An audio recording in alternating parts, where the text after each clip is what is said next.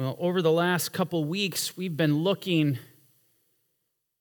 at one of the most terrifying passages in all of Scripture, Hebrews 6:4. For it is impossible for those who were once enlightened, they've tasted the heavenly gift, they've become partakers of the Holy Spirit, and tasted the good word of God and the powers of the age to come, if they fall away, to renew them again to repentance, since they crucify again for themselves the Son of God and put him to an open shame. They blaspheme his name. You know, when we as believers are confronted with passages like this, and there are several in Scripture, they can be, for us, difficult. It can be hard to accept the reality at face value of what actually is being conveyed. In fact, I would argue for some, if not many believers, it's hard to believe. How is this possible? How could anybody be in true relationship with the Messiah, Yeshua, tasted the powers of the age to come, have that precious anointing upon them, and find out that they're cast away, that they're severed? That's hard to take in. That's hard to believe. And you know what we do in response to this? Some of us fall into the trap. You end up rewriting the Scripture. You end up reinterpreting it. You end up diminishing it because it's too real, it's too up close, it's too personal.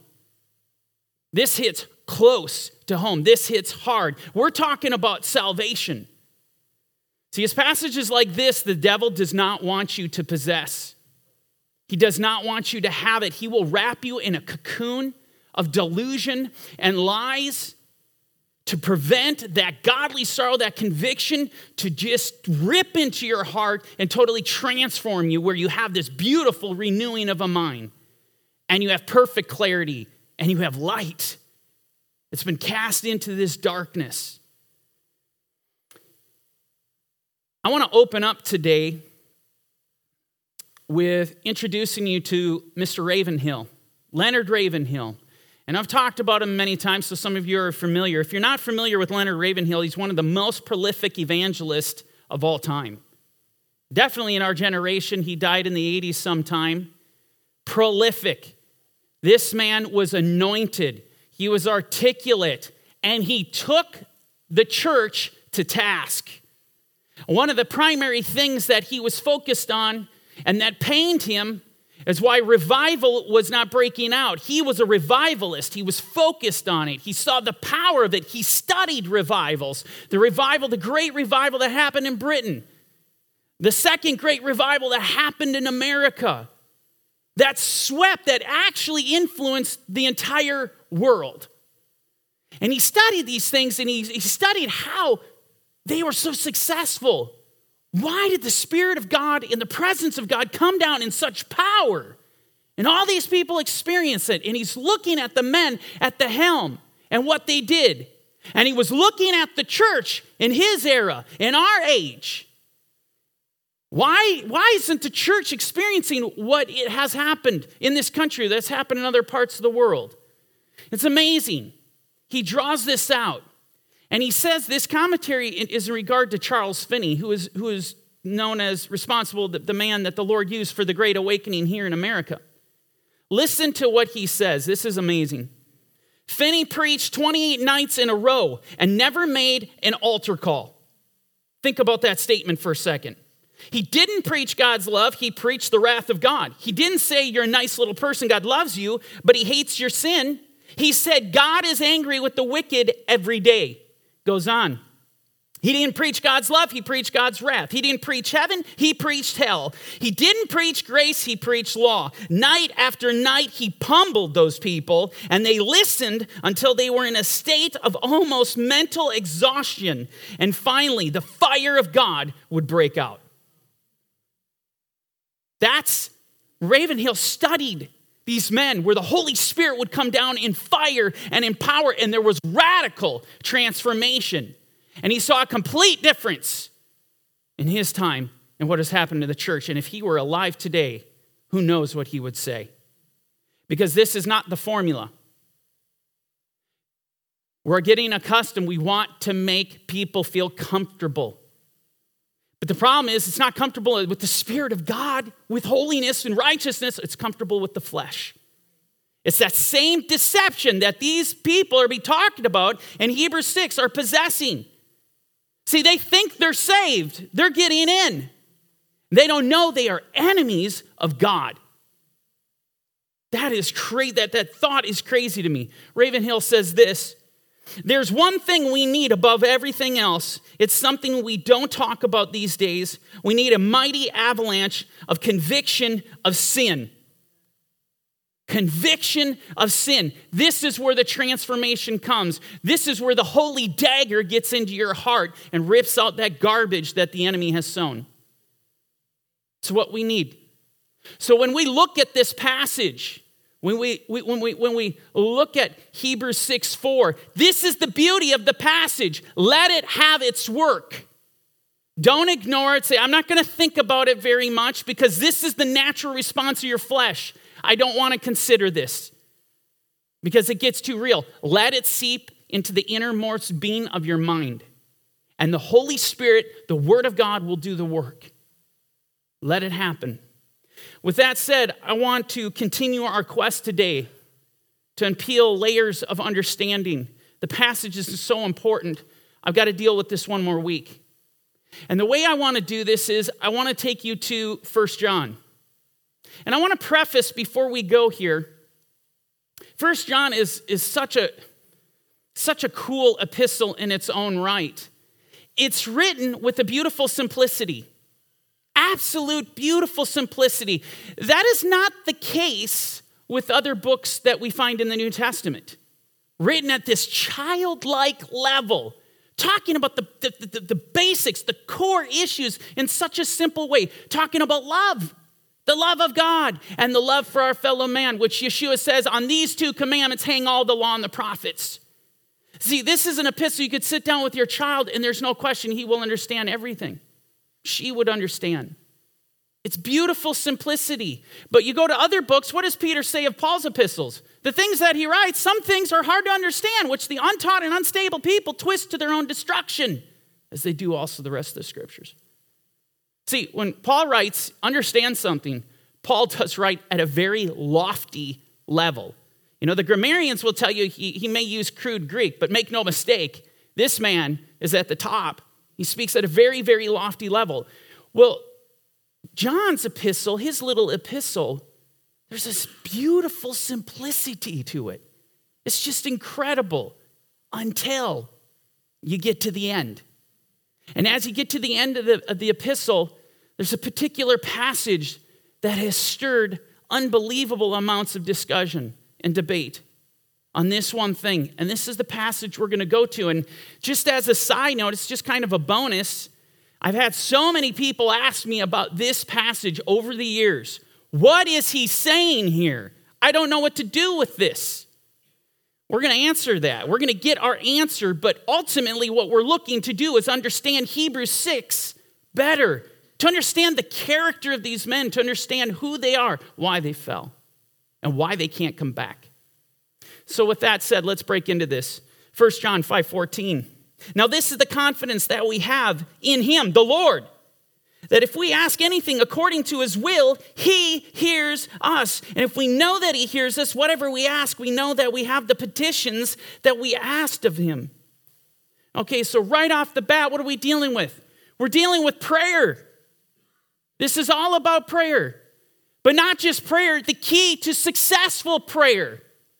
How many of you want to pray and you want your prayers answered? The way to do that, John tells you how to do that. Ask according to his will. Now you think about that for a second, because Yeshua, when he's teaching his disciples how to pray, and we quote it every Shabbat, he quotes to them, he tells them how to pray. It's the Our Father who art in heaven, hallowed be your name, your kingdom come, your will be done. Isn't that fascinating? The first thing Yeshua teaches in praying to his disciples, to the apostles, is to pray for his will, to pray according to his will. Yeshua set his apostles up to have their prayers answered, to have powerful prayers, successful prayers. Okay, so here we have this beautiful, this formula, if you will, to successful prayer. If we pray according to his will, then we know that he hears us. And if we know that the Lord hears us, this is going to be even more germane as we continue. If we know that he hears us, we know we have the petitions we have asked of him. When you have the ear of the Lord. With that said, let's move on. Verse 16, this is what we read. That's actually verse 16. That says 15. It's 16. If anyone sees his brother sinning a sin which does not lead to death, he will ask, and he will give him life for those who commit sin not leading to death. Interesting. So we're not just talking, John is not just concerned about prayer, a specific kind of prayer. It's called intercessory prayer. Where an intercessor comes on a righteous man or woman, they come on the scene because he says he will ask. He sees his brother sinning a sin. We have righteous men and women coming to dropping to their knees and praying for this person over here. And it's a specific type of group of people that are getting prayed for, where intercession is happening. Pay close attention. It's specifically dealing with those who commit sin not leading to death. You need to have this. This is imperative. Because that's one group. He goes on to mention the other group. There is sin leading to death. And I do not say that we should pray about that. All unrighteousness is sin, and there is sin not leading to death. What do you do with this? What do you do? How are we supposed to understand this? The first thing to recognize here is there are two camps that are explicitly being discussed. We have one camp who commits sin not leading to death. There is sin, but another camp that there is sin leading to death. Let's first talk about what John is not saying. Okay? When John says there is some who commit sin that lead to death and some that commit sin that do not lead to death, is John saying that there are some who commit sin that lead to death? There's some sin that leads to death, but there's some sins that lead to life. Now, if you at all have been involved in the study of the Word, you know John is not saying there are some sins that lead to life. And I need to preface this before we continue because of past discussions that I've had. All right? No sin leads to life. The wages of sin is death. You have to understand that. So what it tells you is there's just a lot more going on here. It's forcing your attention for you to investigate, to dig into. What does he mean? How are we supposed to understand this? Well, here's the thing. Look at what's in blue here, or beginning with red. There is sin leading to death. I do not say we should pray about that. This is scary. And actually, in the Greek, when you look at this in the Greek and you look, I do not say we should pray about that. It's actually a kanos or a kanes in the inflected. And what it means is that one. Do you understand what's just happening here? He's saying intercede on behalf of one group and do not intercede on behalf of another group. Now you're thinking in your mind, wait a second, Daniel, Christians, we're Christians. We're to pray for everyone. This is what's so destabilizing about this passage. Don't blow it by, pay attention. One group is supposed to be interceded for. Another group is not. Oh my goodness. Could we possibly be reading this right? Well, here's the key. And as I said before, you look at this in blue. We're not to pray for that one, for the one who is sinning a sin leading to death. Now, to peel back this at a deeper level, I want to take you to the prophets, because what you need to understand is what John has said here, it's not of his own opinion. He's not just coming out with some new theology. He's taking this from the prophets. I want to read to you Jeremiah 7:16, and this passage in 1 John is going to resonate with you of understanding how some are getting interceded for and some are not, and why, and then it will tie into these people that we're reading about in Hebrews 6. Jeremiah 7:16 says, "Therefore do not pray for this people. This is the Lord commanding Jeremiah, his servant, to not pray, not for the world, not for the pagans. He's commanding them, do not pray for his people. We are dealing with the Jewish people. We are dealing with Israel. Can you wrap your head around that? That's the opposite of everything we know to be Christian.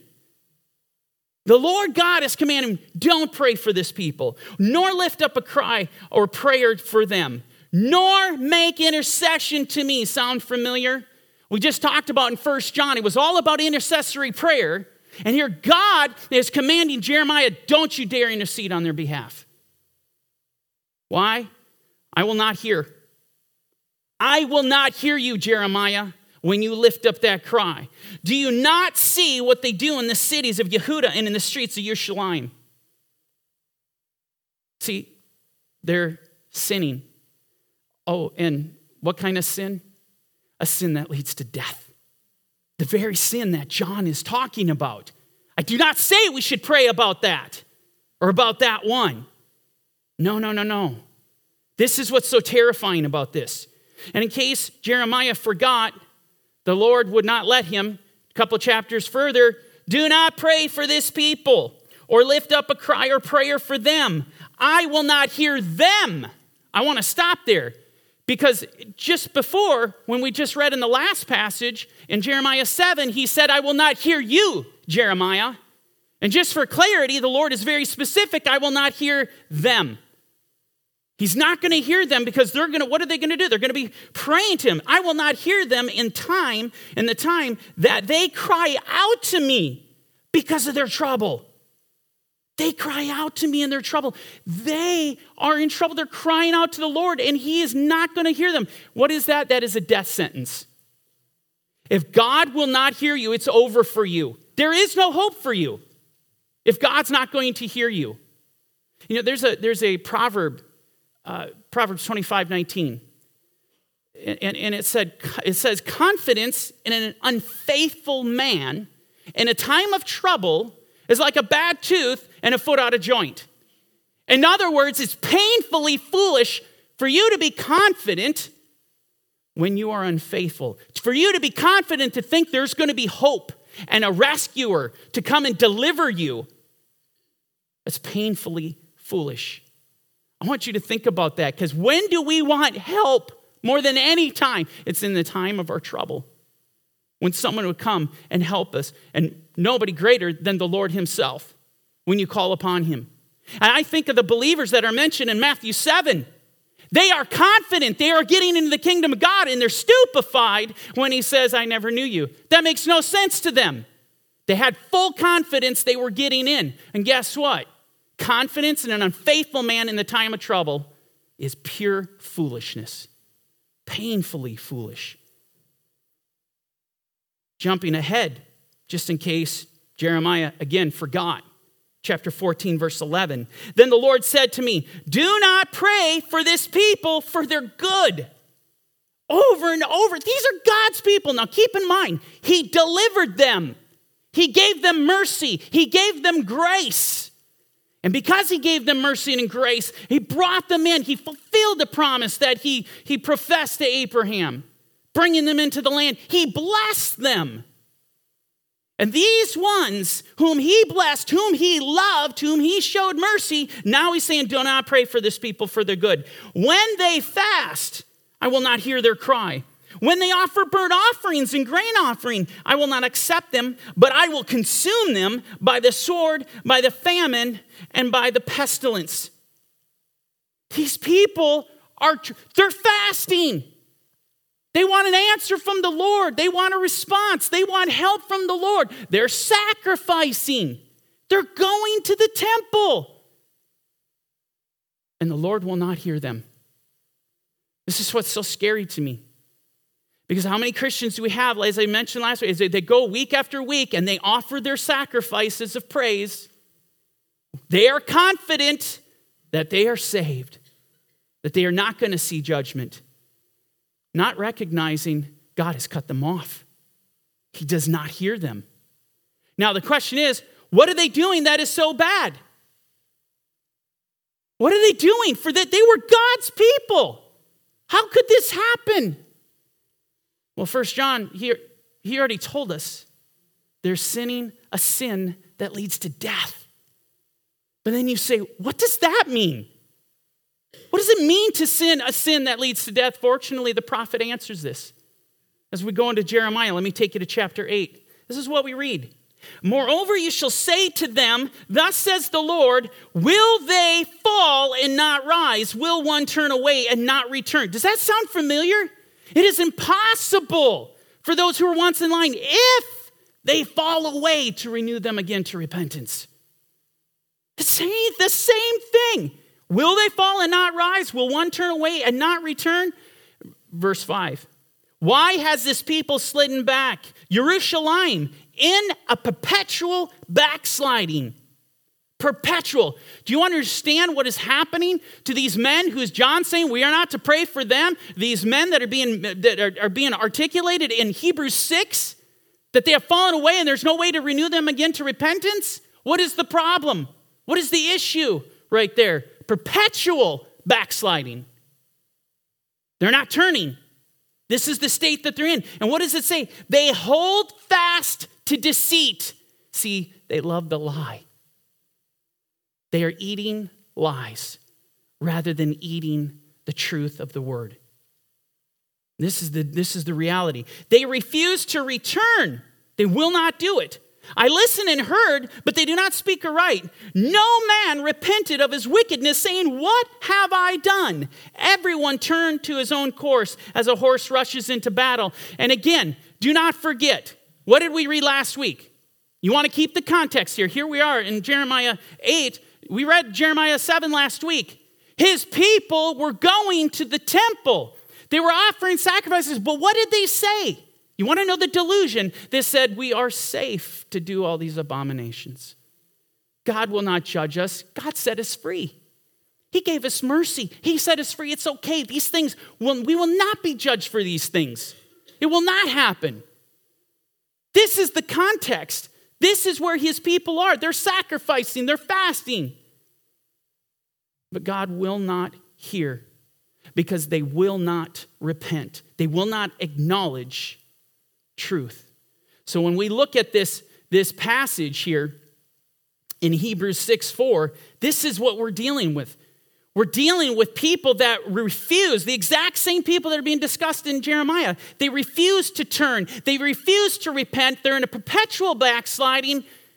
They love their sin more than they love truth. See, they love their idols. The idols, all those little idols that they set up in their heart, the covetousness, the lust of the flesh, the lust of the eyes. Yeah, everything they set up in their heart, they love that more than the Lord. They'd rather have pleasure than righteousness. They want the wide path. They want it easy. We want it comfortable. I just want to be comfortable. I don't want the word affecting me to the point where I got to change my life and my surroundings. It can't affect my work. Can't affect my personal life. I mean, nobody wants to change. Nobody wants that impact. Nobody wants to be radically saved anymore. I want to take you to Romans chapter 1. Verse 24, Paul speaks into this. Therefore, God also gave them up to uncleanness in the lust of their hearts, to dishonor their bodies among themselves. Verse 25, who exchanged the truth of God for the lie, and worship and served the creature rather than the Creator, who is blessed forever. Do you want to know the issue with these men? What has happened to these men who have fallen away? They cannot be renewed. What have they done? They've exchanged the truth of God for the lie. They had the most precious thing that we talk about. And Yeshua says, oh, the kingdom of heaven is like this and it's like that. And one of the things that he says, it's like a precious pearl. That when man finds it, he goes and sells everything he has to obtain it. The kingdom of heaven is like that treasure. You sell everything. You give up everything. And here, the issue with these men that are being mentioned in Hebrews and 1 John, that's being mentioned in the book of Jeremiah, that wicked generation, this is what they did. They exchanged the truth of God for the lie. What does Proverbs 23:23 say? It says, buy truth and never sell it. Once we are given his word, the truth of his commandments in our heart, you do not compromise, you don't give it back. You never stop following Yeshua. You hold fast. Verse 26, for this reason God gave them up to vile passions, for even their women exchanged the natural use for what is against nature. Likewise, also the men, leaving the natural use of a woman, burned in their lust for one another, men with men committing what is shameful and receiving in themselves the penalty of their error, which was due. Now listen to this. And even as they did not like to retain God in their knowledge, God gave them over to a debased mind, delusion. They're given over to delusion, to do things which are not fitting. And actually read 2 Thessalonians, because they don't want to retain the knowledge of God, God gives them over a delusion to believe the lie. This is frightening. Absolutely frightening. And this is the issue, again, with these believers in Hebrews 6. They don't want to retain the knowledge of God. Well, what is that knowledge? Well, Hebrews 4:6, we read this, my people. Now keep in mind, not pagans, not the heathen of the world, my people are destroyed for lack of, because you have rejected knowledge. I also will reject you from being Cohen for me. Because you have forgotten the law of your God, I also will forget your children. There we go. I want to point out here, and this is imperative, to reject knowledge. Knowledge is equated to the law of God. Okay? You got to understand this. So when we read in Romans, and Paul's talking about believers, men, women, and the world who are rejecting the Lord, they don't want to retain the knowledge of God. What is that knowledge? That is the law of God. They don't want his law. It's offensive. It inhibits their freedoms. They want nothing to do with it. And then this last statement, I also will forget your children. It's fascinating because Yeshua makes the same statement, although this is a euphemism compared to what Yeshua does. And to the church at Thyatira, he says, I will kill her children with death. I mean, this sounds a lot more pleasant, I will forget your children, than Yeshua coming on the scene, I will kill your children with death. He's saying that they're both saying the same thing. Do you see how high the stakes are? You see why the Torah is important? Do you see why listening to the Lord, the voice of the Lord in his ways is critical? We need to remember the living God. Look at this warning, Deuteronomy 8:10. When you have eaten and are full, then you shall bless the Lord your God for the good land which he has given you. And listen to the warning. Beware that you do not forget the Lord your God by not keeping his commandments, his judgments, and his statutes, which I command you today. Beware. Now, isn't it interesting? How many of you can attest to when things are going well in your life, that's when you feel very free to walk away from God. All of a sudden, your prayer life dwindles. The time you spend in the Word dwindles because you're filling your belly full of the things of the world. It's absolutely demonic. And we don't recognize it. It's a slow fade. As we go into love these things of the world, they slowly come in, and the time, they just begin to consume us. And pretty soon, your whole heart is filled. It's a temple of idols, of false gods. And the Lord God of Israel is nowhere to be found. Yeshua is nowhere to be found. There's a reason this warning's there. He's warning us about this. Now I want to drop back 2 chapters to Deuteronomy. And this is what we read. When your son asks you in time to come, saying, what is the meaning of the testimonies? The 10 Commandments is what it's saying. The statutes and the judgments, the Torah, which the Lord our God has commanded you. Absolutely one of the most pivotal aspects to the answer to this question is fundamental to the faith. Fundamental to the faith. Our children, the Torah tells us, their children, when they come up to it's prophesying, if you will. When your children come up to you and say, Dad, Mom, why did we do this? Is it because they're going to notice their neighbors aren't doing it? They're going to notice other people aren't doing it. Why do we behave this way? Well, why do we celebrate the feast? Why do we celebrate the resurrection of Yeshua? Why do we keep Shabbat? Why do we do all these things? They're going to ask why you do this thing. What is the answer to this? You need to pay very close attention. This is the answer. Then you shall say to your son, we were slaves of Pharaoh in Egypt, and the Lord brought us out of Egypt with a mighty hand. Isn't that amazing? The answer, when your children come, why do you keep his commandments? Why do you keep the Torah? It's because of his mercy. It's because of his grace. The Lord delivered us out of Egypt. And if you remember the story, despite the Lord pounding his power upon Pharaoh, the children of Israel never left. It wasn't until the blood of the lamb was shed. When that lamb's blood was shed, all of a sudden, Israel was set free. The story of Pesach, which is coming upon us very soon. Such a powerful story. Why do we keep the commandments? Because of God's mercy, because of God's grace. Isn't it interesting? The exact opposite is being peddled today. That you're being told you're abandoning grace if you think you're going to go back to the law. That is diabolically evil. How is Satan getting away with this? No. We should be running to the Torah, because of what he did. This is the truth. This is where we need to be at. Not getting it. So this is all about deliverance. And so if you're going to understand anything, a fundamental principle of why we would keep the Torah, why we would keep God's commandments, understand it's all about what Yeshua, the price that was paid at Calvary. That's what it's about. Now, continuing on in verse 22.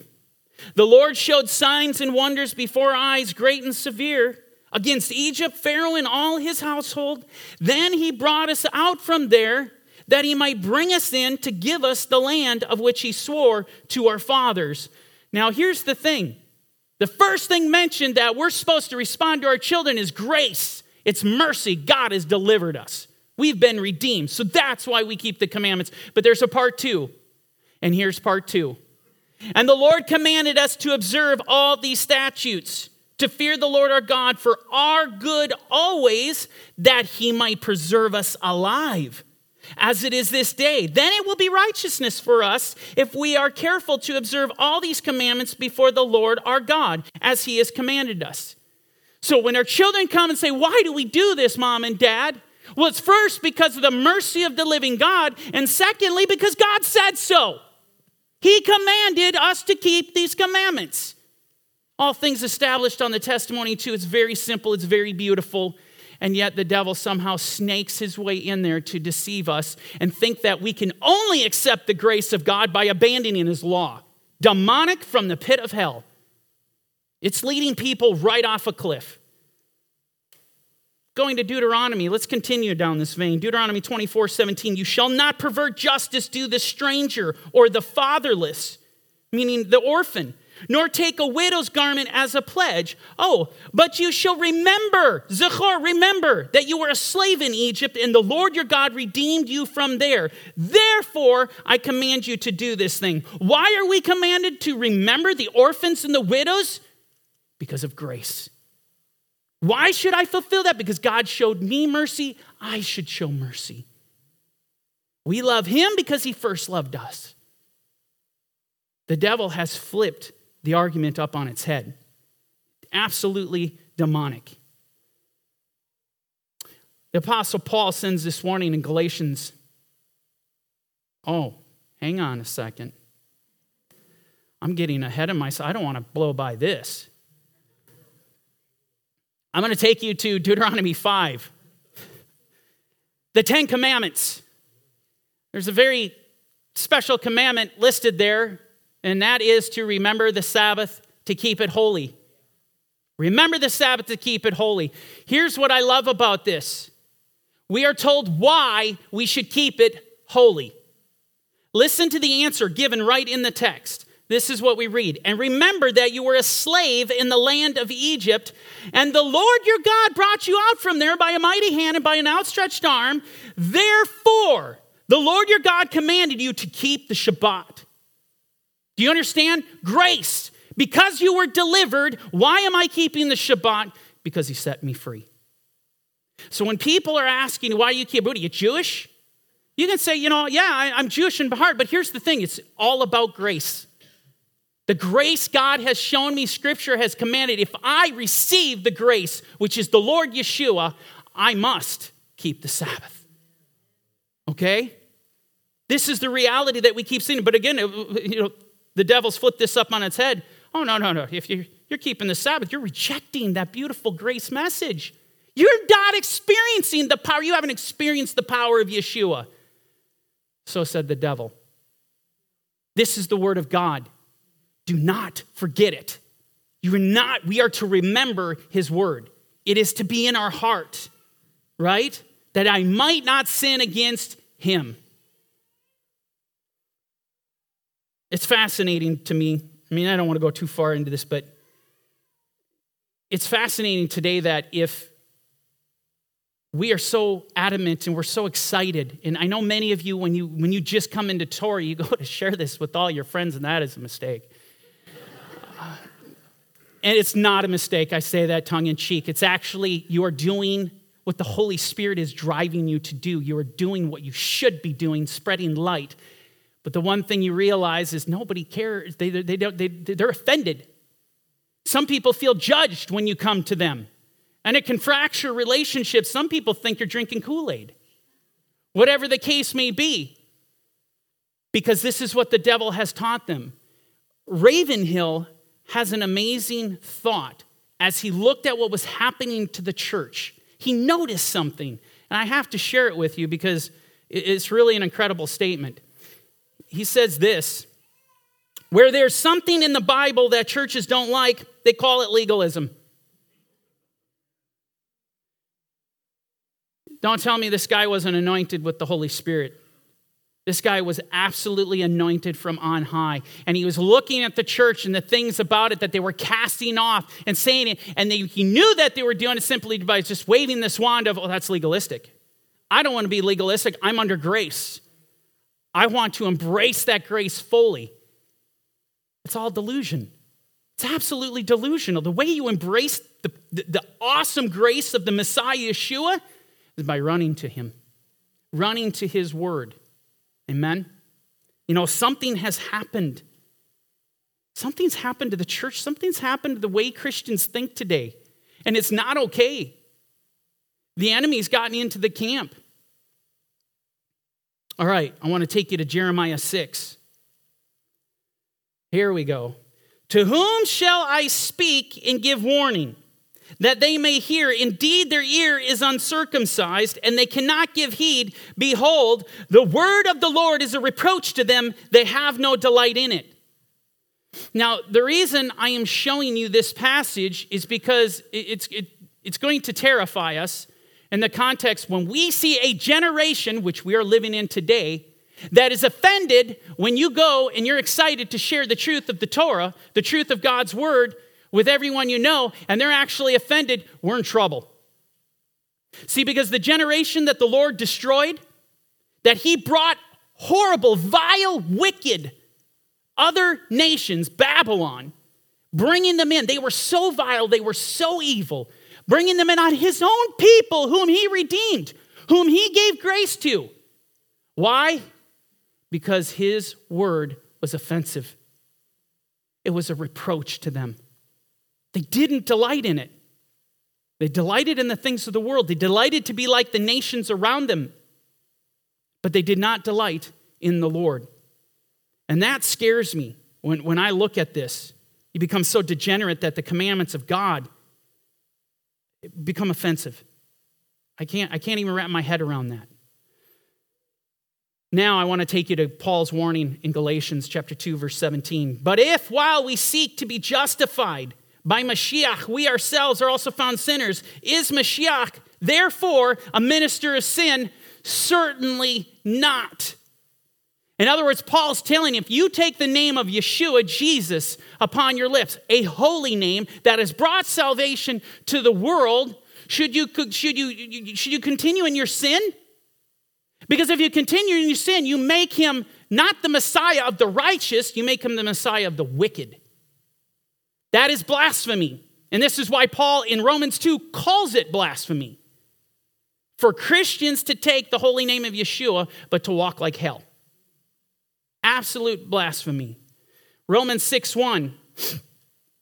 What shall we say then? Shall we continue in sin that grace may abound? Certainly not. How shall we who died to sin live any longer in it? Or do you not know that as many of us as were baptized into Christ Jesus, we, look at this, were baptized into his death. Now this is an amazing passage to me. After going through what we went through today, it'll stick out at you. Shall we continue in sin that grace may abound? God forbid we should not continue in it. But why? He reminds them why, because we were baptized into his death. What is the death and the resurrection of the Messiah? It's grace. It's mercy of God. Because of that, we don't continue in sin. In other words, we run back to the Torah. We run back to his commandments to honor him. 2 Timothy 2, verse 19, nevertheless, solid foundation of God stands having this seal. The Lord knows those who are his, and let everyone who names the name of Mashiach depart from iniquity. So again, you take that holy name upon you. I can't continue in iniquity. And what is sin? Whoever commits sin commits lawlessness. Right? I can't continue that way. Titus 2:11, for the grace of God that brings salvation. This is all about Yeshua. He's the grace of God that brings salvation. He has appeared to all men. And what does it do? Teaches us that denying ungodliness, worldly lust, we should live soberly, righteously, and godly in the present age. In other words, those who truly understand the grace of God, it teaches you to run to righteousness. This is what it teaches us. 1 John 3:3, and everyone who has this hope in Yeshua purifies himself just as he is pure. And so, as we look at these believers that are being described in Hebrews 6, that they've tasted the heavenly gift, they're partakers of the Holy Spirit, tasted the good word of God. Understand, these are believers, they've fallen away and they can't be renewed because they have forgotten their God. They've abandoned the grace of God. They've exchanged the truth of God for the lie. They've forgotten what Yeshua had done for them. Now, in closing, we're going to finish off the writer's thoughts. We're going to get into the next verse, and it's tied in here. Verse 7, this is what we read. For the earth which drinks in the rain that often comes upon it and bears herbs useful for those by whom it is cultivated, receives blessing from God. He gets metaphorical. He lays it out plain and clear in verses 4 through 6. But then as he gets to 7, he uses the metaphor to help us understand what is being described. The earth are believers. This is representative of the believers. And it drinks in the rain. The rain is his blessing. It is the Ruach Kodesh. It's the Holy Spirit. This is the rain that comes down, that often comes, and it bears herbs useful for by whom it is cultivated. In other words, this has fallen on good ground. The Holy Spirit came upon these believers, and they produced fruit. But as we continue, but if it bears thorns and briars, it is rejected and near to being cursed, whose end is to be burned. Again, another thought that you understand what the writer is conveying in regard to these who cannot be turned back. They're in a perpetual state of sin. They're not bearing good fruit. They're bearing bad fruit. And what does Yeshua say in Matthew 5 or 7:15? Beware of false prophets. Interesting. Who come to you in sheep's clothing, but inwardly they are ravenous wolves. You will know them by their fruits. Do men gather grapes from thorn bushes or figs from thistles? Verse 17. Even so, every good tree bears good fruit. But a bad tree bears bad fruit. A good tree cannot bear bad fruit, nor can a bad tree bear good fruit. Every tree that does not bear good fruit is cut down and thrown into the fire. Therefore, by their fruits, you will know them. You do not bear good fruit, you will become the enemy of God. Proverbs will close with this. The fruit of the righteous is a tree of life, and he who wins souls is wise. Amen.